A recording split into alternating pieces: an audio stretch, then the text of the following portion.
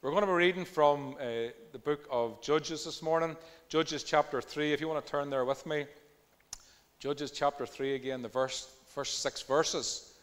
And this is going to I just want to set a bit of context. So Judges chapter 3 this morning, just the first 3 verses. In our text this morning, Israel has come a long way. They have seen great things done by God, both among them and through them. So I want you to think of that. Israel has went on a great journey, as you have, as our forefathers who went before us have went on. They have known great victories, they have known defeats and challenges in their life, but ultimately they've known the victories of God. Joshua and the generation that found these great victories and the conquests, they stood against the enemy. And this, we're coming out of that, out of a season where Israel gained much ground for the Lord. They went into the promised land and they scattered and they cast out the enemies of God. They've seen great victory. And this generation has since moved on now. Joshua's died, the generation that followed him has died, and the generation after them has now risen up. So that's the context of what we're about to go into.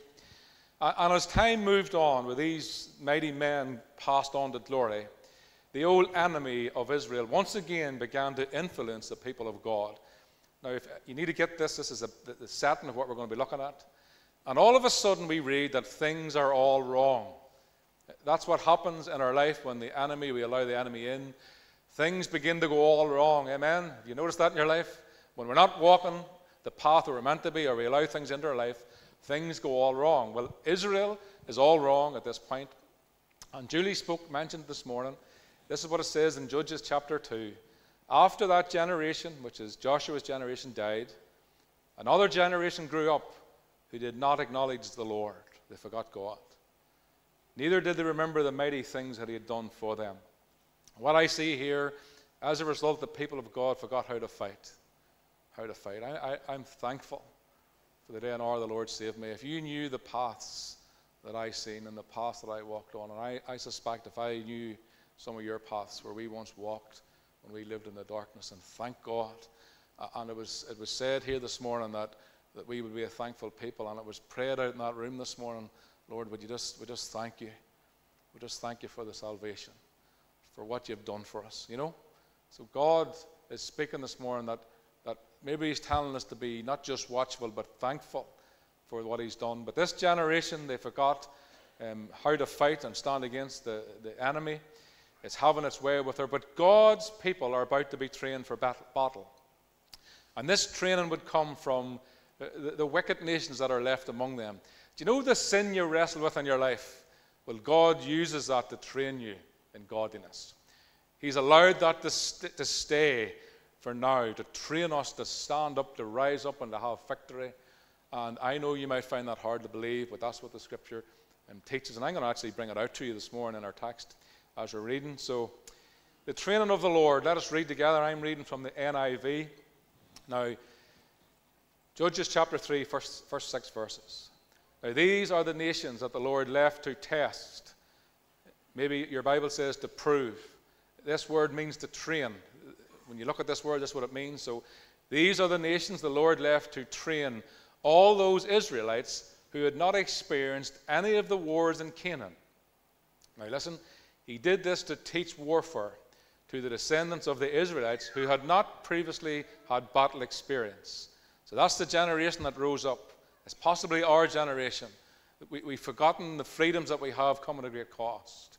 The reason we're able to have church today without the police or the guards taking the door down is because of the freedoms that has been fought for in this land. Now listen to what it says. Now these are Israel's lifelong enemies. And these are the enemies that God's going to use to train Israel for battle, for godliness.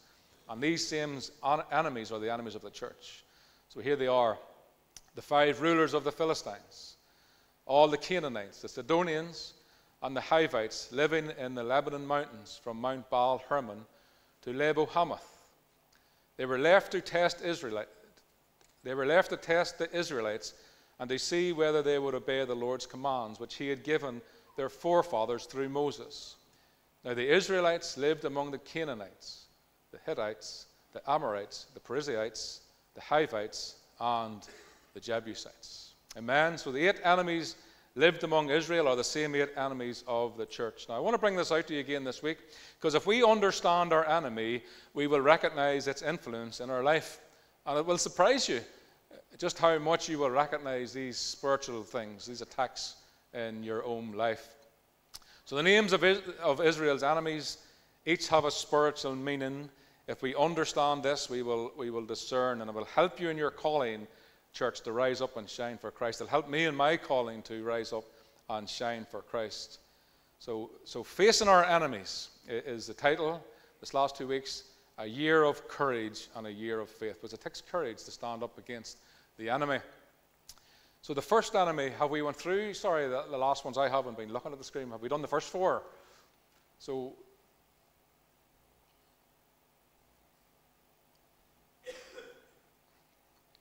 well, if you need them, we can send them to you. The best route. So that's the first 4. You can take photographs or you can request them afterwards.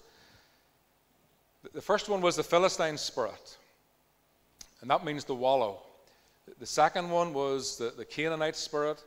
This was a merchant. It's a mindset, if you like, of going to church simply for what you can get out of it. It's a spiritual mindset. The Canaanites did this, went into the land. They didn't care about the land. All they wanted to do was take from it. You see? They didn't want anything. They didn't care about the natives, the people. All they wanted is to take. And that's a spiritual thing. The third enemy was the Hittite spirit. This spirit represents the spirit of fear. Their name means terror. So the spirit of fear, it seeks to close your mouth as the people of God, so you will be afraid to speak about the things of God. The fourth enemy was the Amorite spirit. This one causes the church to talk the walk, but not walk the talk. And we all could be at times guilty of this, but this is a spirit that causes the people of God to make big boasts, but not to really follow through on their boasts. Now today we're going to do the last 4, and we're going to start with the 5th enemy, which is the Hivite spirit, the Hivites, and that's slide number 5. So the word Hivite means a villager. The Amorite spirit causes the church to be boastful. That's what we looked at last week. To walk the walk, but not to talk the talk. But the Amorites, they were all words, but no action. But now the Hivite spirit, it was very different. It causes the church to put herself down. Now you will see this in your life. This spirit causes the church to believe that God can't use her. It's called the villager mentality. Small town mindset is, who am I with all these other cities around me? So look at all who we are, but look at that big town up there. Who are we? We're just a wee village. We Scottstown. Do you understand what that villager mentality is? Who am I? Who will listen to me? We've seen it with Moses. I am just an ordinary man, a small villager. It's likened to fear of the Hittite spirit, but I want to say this to you, church. It's worse than fear. Well, why is it worse than fear? Well, fear stops a man or woman from doing what they know they can do for God. That's what fear does. You know that you can do something for God, but because of fear, you don't want to do it. You don't want to take a chance in case it doesn't work out for you. That's fear. You know you can do something, but you don't, right? That's what fear does. But the Hivite spirit, it's worse. It causes the people to believe that they can do nothing. Nothing. And that's worse. It's better to know that you can do something for the Lord, or something in life with the Lord with you, than to think that you can do nothing. And there's many people live today in the house of God with that mindset. It makes you believe that you're worthless in the kingdom of God. And this is a spiritual thing, and if you believe that this morning, know that that's not of God. That's not who we are. If every Christian lived like this, the church would be dead. There'd be no light, no witness, there'd be nobody rising up. And church, we must not live with this mindset. And we all feel it at times. We all have this influence in our lives, whispers into our ears, to make us feel worthless in the kingdom of God. So the Hivite spirit, it whispers the word into our ear, smallness. Smallness. Have you ever heard that whispered into your ear? Smallness. That's not of God. That's a distraction. It's a counterfeit. It's a lie over your life. Smallness. And I wonder here this morning, as we consider these enemies of Israel, have you ever felt small in your life? Have you ever felt totally insignificant in this room, in this great assembly? That's the spirit that's not of God. Believing you have nothing to bring to the table. Well, if you do, this is the work of the Hivite spirit. It's the enemy of God's people, and it makes the church feel small and insignificant. But now, the name Hivite has a deeper meaning. I just want to say I'm spending a wee bit more time on this first one. It's a deeper meaning as well. Now, you really need to stay with me on this, or it could be challenging for you. The Hebrew word for Hivite is chava. Now, chava is the original version for the name of Eve, the first woman, Adam and Eve. And Eve's name means life, or all living. All living. Now, the Hivite spirit, it first makes the people of God feel small, insignificant, unable to serve the Lord, right? After it does that, after it tells you you're small, it encourages all believers to then live it up in the world. Do you see? Do you see a pattern in your heart? To neglect their kingdom duties. You have no place, you have no worth here. You're just here you have nothing to bring to the table, so you might as well go and live it up in the world. You see? And it causes the church then, well, its aim is to cause the church to pursue happiness and purpose outside of Christ. Do you see how that spirit works? Do you see that spirit in your own life? This spirit is best seen perhaps in the prodigal son. Because when I considered him, did this boy not feel that he had no place and no value in his father's house? So he turned his eyes towards that great lights of the city, didn't he? The world. He thought, I have no place here with the Father, so I'm going to go to the world, I'm going to live it up. Is that not the same spirit? And he headed for the far country, and there he lived it up with all his money. He gathered many friends, and when the money ran out, his friends ran out, and suddenly all his freedom began to feel like a prison cell. Because that's what that spirit wants to do, imprison you, that you don't rise up and shine for the glory of God. Living it up wasn't all that he thought it was going to be. And the scripture tells us that when he was all spent, he ended up, and when he ended up in the pig pen, he realized that living it up was a deception, and it was a lying spirit. And he ended up broken and lost. That's the work of this spirit. And when he came to his senses, he returned home. And we know that the Father, of course, welcomed him, and in his grace restored him and his glory to him. That's the love of God. But church, be careful of the Hivite spirit. It will make you feel small and insignificant in the kingdom of God. It will then cause you to look to the world for purpose. It will entice you to live and find everything outside of Christ, not in him. To live it up in the world and neglect your calling to arise and shine, and then lead you like the prodigal down a road of destruction. Now, the saddest thing about this spirit's work is this. It causes the church, the believers who are called by God to do great exploits, to live a life of smallness. How sad. How sad. Isn't it? How sad. The banner that some people carry is, yes, I'm a child of God, but I'm a nobody. I'm a nobody. That's not of God, church. That's an enemy of Israel. That's an enemy of the church. And what we do this morning is we rebuke it in Jesus' name. We recognize its attack, and we recognize its influence, and we rebuke it, and we rise up, and we go on for God. Amen? So the next spirit is this, the Perizzites. Now, the word Perizzite means villagers in the open country. It's quite similar in meaning to smallness. The villager mindset of the Perizzites is that of limited vision. The limited vision. Do you see that in your own heart as a woman or a man of God? And what happens with limited vision is this, stagnation. When we lose our vision, we become stagnant in our walk with God. Again, an enemy, the attack of the enemy. One commentator said this, the Perizzite spirit causes a church to stagnate. It is characterized by low self-esteem, by limited vision to life, and spiritually crippled and dependent people. That's the work of this spirit. Isn't it amazing to see this, the meaning of it? This spirit affects the spiritual vision of the church. Now, the Perizzites lived it up in the country. the open country, which is a village without walls. Now, this is how they lived their life, a village without walls. And what this does, if you look into it, this Spirit seeks to cause the church to be open to all things. No boundaries in your life. And we're starting to see a generation live like that, where all things is acceptable. Under a banner of what? Love. All things is acceptable. Don't believe it. It's a lie. The church is certainly not open to all things. The Lord Jesus Christ most certainly was not open to all things.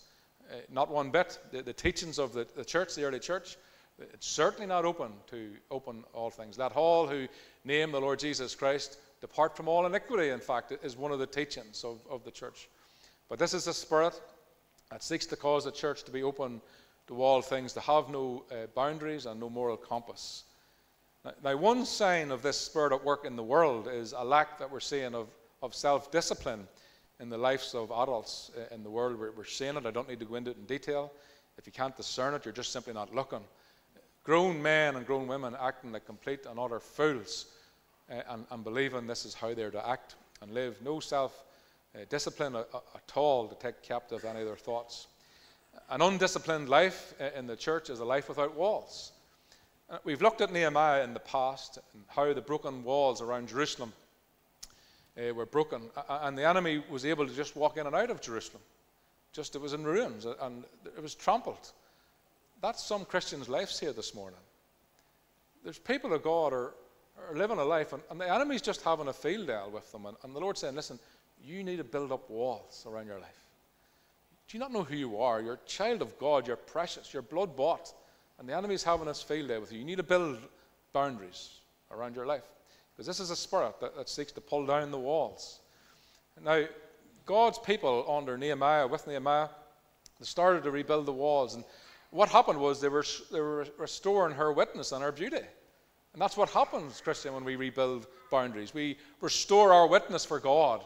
And there's a beauty comes upon the sinner's life all of a sudden. What Nehemiah also did was, by building these walls, was he was keeping the enemy outside the camp, which is sin, keeping sin outside of our camp, and bringing back order into that holy city, which is Jerusalem. And we're the temple of God. We're a holy city. And when we build walls, we bring order and discipline and that witness into our city. Solomon said this in Proverbs 25, whoever has no rule over his spirit is like a city broken down without walls, you see. So we need to rule our kingdoms. We need to build walls and have boundaries. This Spirit seeks to pull down all the boundaries of the people of God. But church, let us rebuild and restore that which needs rebuilt and restored. Spiritual walls around our life. Some Christians need to bring order back into their holy city. Rebuild and strengthen the walls in your life. Keep sin at bay and outside of the camp. Protect our witness and we will arise and shine. Do you see this? Keep outside the smallness of mindset that we can easily carry about ourselves. And keep going on for the Lord. Amen? Amen? So the next one is the Sidonians. The Sidonians. Now, this is a smaller one, but its meaning is none less significant. Sidonians means hunting. The word means to hunt. This reminds us that we are in a battle and that we are being hunted. That's some word to say. We're being hunted. Well, the Bible warns us very clearly that in fact is the truth. And Paul warns the church in 1 Peter 5 about our adversary, the devil, who prowls around like a roaring lion, seeking someone to devour. There is a picture of being hunted. Now, we need not fear this type of talk. We're educating ourselves of the work of the enemy and how it seeks to stop you and I, and indeed the church, rising up and going on with the Lord. Now, this spirit, what it does, it sets traps, and it seeks to cause the church to fall into sin. Now, there's many examples in Scripture that I could have used, but one of the most simplest ones was Samson. Consider Samson. He led Israel for over 20 years. This man was set apart as a Nazarite. He took vows. He was set apart for the work of God. But he allowed the allurement of sin to cause him to fall. That's the danger of this enemy, this spirit. This spirit causes men and women to sin, but the most prominent tool that it uses to cause men and women to sin is sexual sin That's the most prominent. And Samson, we know, was a womanizer. And listen, he loved the attention. And therefore, he was an easy target. Be careful of that within you if you have it. Don't want to call it a womanizer or what, but we all like a wee flirt. Isn't that right? Well, Samson loved a wee flirt. Yeah? Some of you girls are laughing, all the boys are acting all very stiff. You know, think us men can flirt too, you know. It mightn't be as good, maybe, but be careful of this. Be careful of this. Womanizer is what Samson was, and the enemy used that weakness in him. Used that weakness. I want to bring it back a wee bit serious now. Many great men of God has fallen. Many spiritual giants fell to that spiritual giant of lust. You know, this is a real thing. And be careful of this in your life. Samson fell to this spirit. And we can go deeper with this spirit, because this spirit has got other meanings. For instance, Jezebel, the famous Jezebel, she came from Sidon. She is known for leading her husband astray and into sin. And I want to say this, men can also lead their wives astray and into sin. It just happened to be Jezebel. There's a lot of talk about a Jezebel spirit, but listen, let's just listen to what she did. She led her husband into sin and a nation into idolatry and sexual immorality. The Sidonian spirit, it hunts the people of God. It sets snares that tries to cause them to fall into sin. Listen to what it does, especially in this generation. It promotes sexual immorality and idolatry. Its main goal is to devour that which shines for Christ, to corrupt the church and to destroy her witness, and therefore her light. Now, a few scriptures on that. Ephesians 4, Paul tells the church this: put off your former way of life. If you were a womanizer, grow up, put it off. Put it off. You're not 16 anymore, unless you are, of course. Put off your former way of life, your old self, which is being corrupted by its deceitful desires. Hebrews 12, throw everything that hinders and the sin that so easily entangles, and let us run with perseverance the race which is marked out for us. Romans 13, the night is nearly over. The day has drawn near, so let us lay aside the deeds of darkness and put on the armor of light. You see, there's an armor, a light that we carry, and a light for the Lord. So arise and shine, our word was, for the glory of the Lord is upon you. Now lastly, the Jebusite spirit. He's okay, still with me? If you're sleeping, put your hand up. He's all right. This teaching will change your life, church.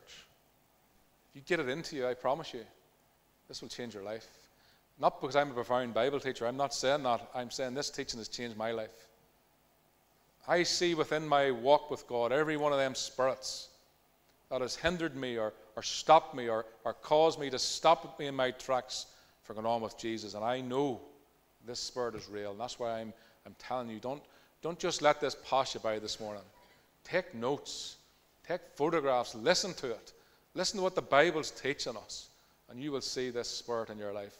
And then you'll be able just to shake it off. The Jebusite spirit, this is to do with allegiance. This is to do with allegiance. The last enemy mentioned is the Jebusites. Now, the last enemy, there's something in it. Why is this one highlighted? Why is it the last? Perhaps it's the most important. The last enemy mentioned is the Jebusites. And the word Jebusite means thresher. It's broken down into different words: to trod down with the feet, to trample, or to put your foot on the neck. You get the idea? Put the foot on the neck. You imagine an enemy doing that to you spiritually. Foot on your neck. You see? This is a real thing. This spirit, perhaps the worst spirit, seeks to stop the church from growing in its faith. If you wonder why you've wrestled to go deeper with God from you first got saved, it's because of this boyo. It puts people down. Many people I heard saying that they can't understand the Bible, and the Bible is not straightforward reading, I admit, but there's enough books in that Bible, enough truth that we can easily read. The book of James, perhaps the most simple, topical, informative book in the Bible. Any believer can read enough truth in that. The Gospels. But listen, there's a mindset. Okay? This spirit puts people down. It discourages the church. It's got a great, what I liken to this, and I've seen it in people, it's got a great habit of taking, all the good and pull the bad from it. That's what this spirit does. It looks past all the good and pulls the bad out and shows it up. These spirits aim to cause the church to lose heart and to stop going on with Christ. Now, there's an even deeper meaning to this Jebusite spirit. Now, this is important. Now, listen, please. This is the last bit. We're nearly finished. The Jebusites, they lingered in and around Jerusalem. I see this now. And according to the word of God in Joshua 15 and Judges 19, Jerusalem was once called the city of Jebus, or Jabud, whatever you want to pronounce it. And it was called this after the Jebusites. And what this tells us is that the Jebusites lived in this city before King David conquered it. Jerusalem once belonged to them. Right? Now, take that with you. David then took it over because God gave it to them, and he made it Israel's capital, and the rule of God was now there, the center place. Now, what this tells us is that the Jebusites, they still desired to rule in Jerusalem. They lingered there. They'd lost their place. They were cast out. They were sacked. God had now taken a hold of this holy city, but they still desired power. They still desired to control. Do you see where this is going? Where God's rule was now established, this Jebusite spirit, the Jebusites still wanted to hold on and control and have authority. So what does that tell us? It reminds us that Satan is our enemy, that he desires to rule our holy city where God's rule is now established. It's why we need to rebuild and strengthen the walls around our life and keep that Perizite spirit out, because it seeks to enter through them broken worlds. It reminds us that Satan desires to sit enthroned on the heart of all believers still. He's not that happy, that you're saved. He's not that happy. He wants to be enthroned in the people of God's heart, that he can cause them to serve him and therefore not serve God. The Jebusites remind us that we're being hunted. This spirit's name reminds us that there's a battle for our heart, that there's a battle for our allegiance. Church, I want to stop preaching and I want to start talking to you a wee bit this morning. Think about your life for a moment. What is it, or who has your heart? Think about that question. What has your heart? Who has your heart? Is Jesus Christ sitting enthroned upon our hearts? Is he the Lord of our life? It's a question that we must ask ourselves as a people of God. Or has this Jebusite spirit been leading us astray one day at a time? You don't backslide overnight, It starts off really, really slowly. One wee bad habit, one wee lack of, spiritual disciplines. The daily devotion becomes a weekly devotion, till a monthly devotion, till whenever. And I'm sorry if this is poking at you this morning, but that's the word of God. That's what it does to us. Because the enemy is around us and it seeks to influence us, and we need to be poked, as it were, by this spirit. The Jebusite spirit leading us away from the Lord. Paul, speaking into the church in Ephesus, says, do not give the devil a foothold. What does he mean if we're saved and we're born again and there's no enemy to attack or hinder our walk with God? Do not give the enemy a foothold. Why? Because he seeks to rule you and to cause you to go down a path that God never called you to go down. He wants to sit in that place in my life that belongs to God now. The holy city. How's your heart? Paul's speaking about the common spirit of Antichrist, which is a natural man who will be Satan's minister, if you like, a man like myself, preaching on behalf of Satan, if you like. That's what it's going to be. False prophet. And listen to what he does in 2 Thessalonians. This is this spirit at work in the world today, it says, but it's going to manifest itself in a natural leader. But it says this spirit is at work in the world. And listen to what it says when he comes. He will oppose and exalt himself above all and everything that's so-called of God or an object of worship. That means every religion will be trampled down, including including the Lord Jesus Christ. And he will seat himself, listen, in the temple of God. The third temple that's yet to be built, but listen, he will seat himself in the temple of God, proclaiming himself to be God. He wants to rule where God now rules. You see? Does that make sense? Now, Scripture tells us that the church is indeed the temple of God. We're the third temple in many ways. There's a physical third temple going to be built, but we're actually the third temple. We're the third temple. When the Holy Spirit came, we became the temple of God. So, in actual fact, the Scripture is teaching that we are a third temple of God.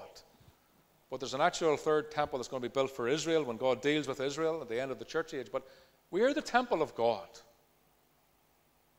And this Spirit, when it comes, is going to take a seat in that third temple, and it's going to claim to be God, set himself above God.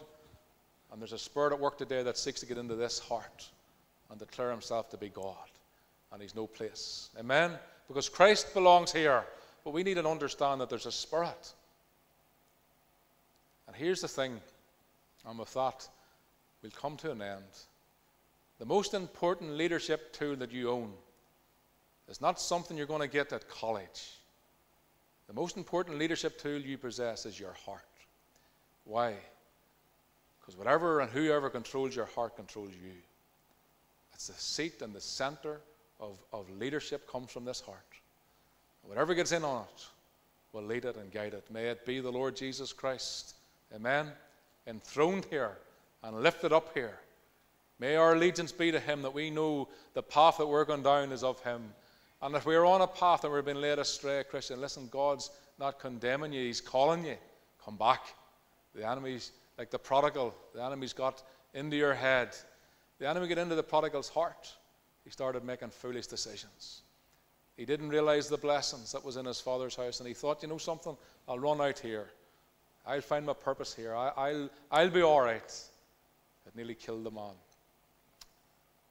The Jebusite spirit wants to be enthroned in your heart. I'll ask the team just to come, please, with us. And I trust that them bits of teaching has been of value to you. And I'll maybe get them printed out and break them down quite simply, that you can have them and have them in your Bible. And you can just see them spirits at work in your life. Amen. Do you know there's something interesting? John Newton, 18th century pastor and hymn writer.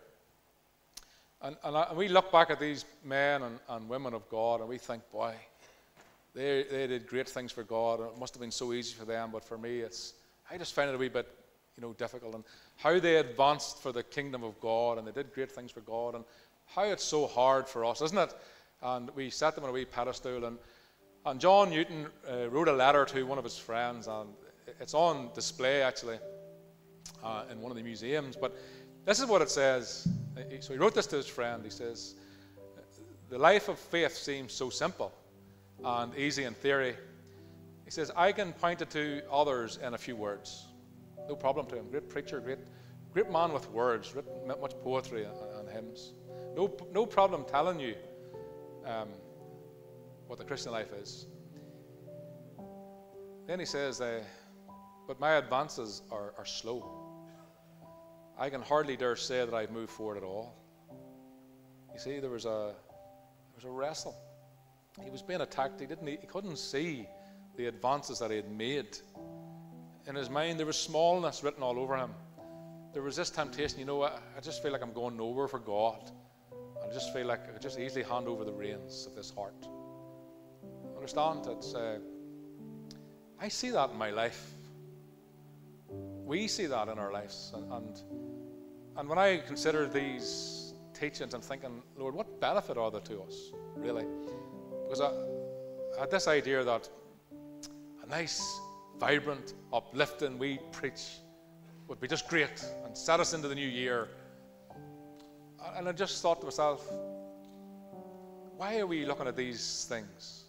Well, it's like this. If we want to have a vibrant, lively walk with the Lord Jesus Christ, we need to know the enemy that wants to stop you having a vibrant life of fruit, and seeing your family saved, and seeing yourself go deeper with Jesus, and seeing your children go on for the Lord, because they will see something in you that they want. You know? Many testimonies I've heard that one of the biggest turn-offs for Christianity is how some people's family acted, mums and dads. Imagine that if we just had a vibrant, uplifting, catchy wee sermon this morning that just keep on going, it's grand, but no real teaching into what it is to be attacked. That we didn't understand that John Newton, this great man whose songs are still being sung today, wrestled with that smallness, with that place of allegiance in his own heart. He understood there was a battle for his heart, and you understand that. But understand there was also a battle for his allegiance. And regardless, when I look at Newton's life, there's one thing I can say, is I don't know much about the man. All I know is that God brought him through. And that means he'll bring you through. That means he'll bring me through.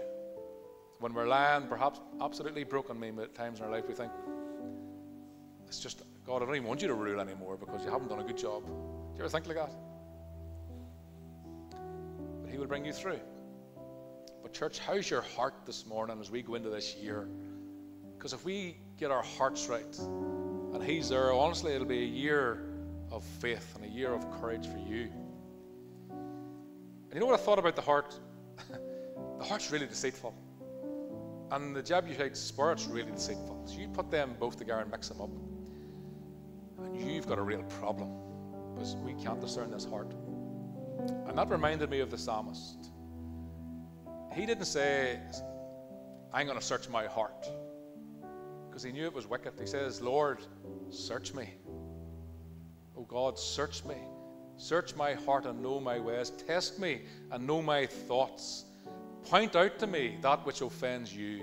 He knew the danger of the heart. He knew the danger of the Jebusite spirit, that it could be in there ruling and he mightn't even see it.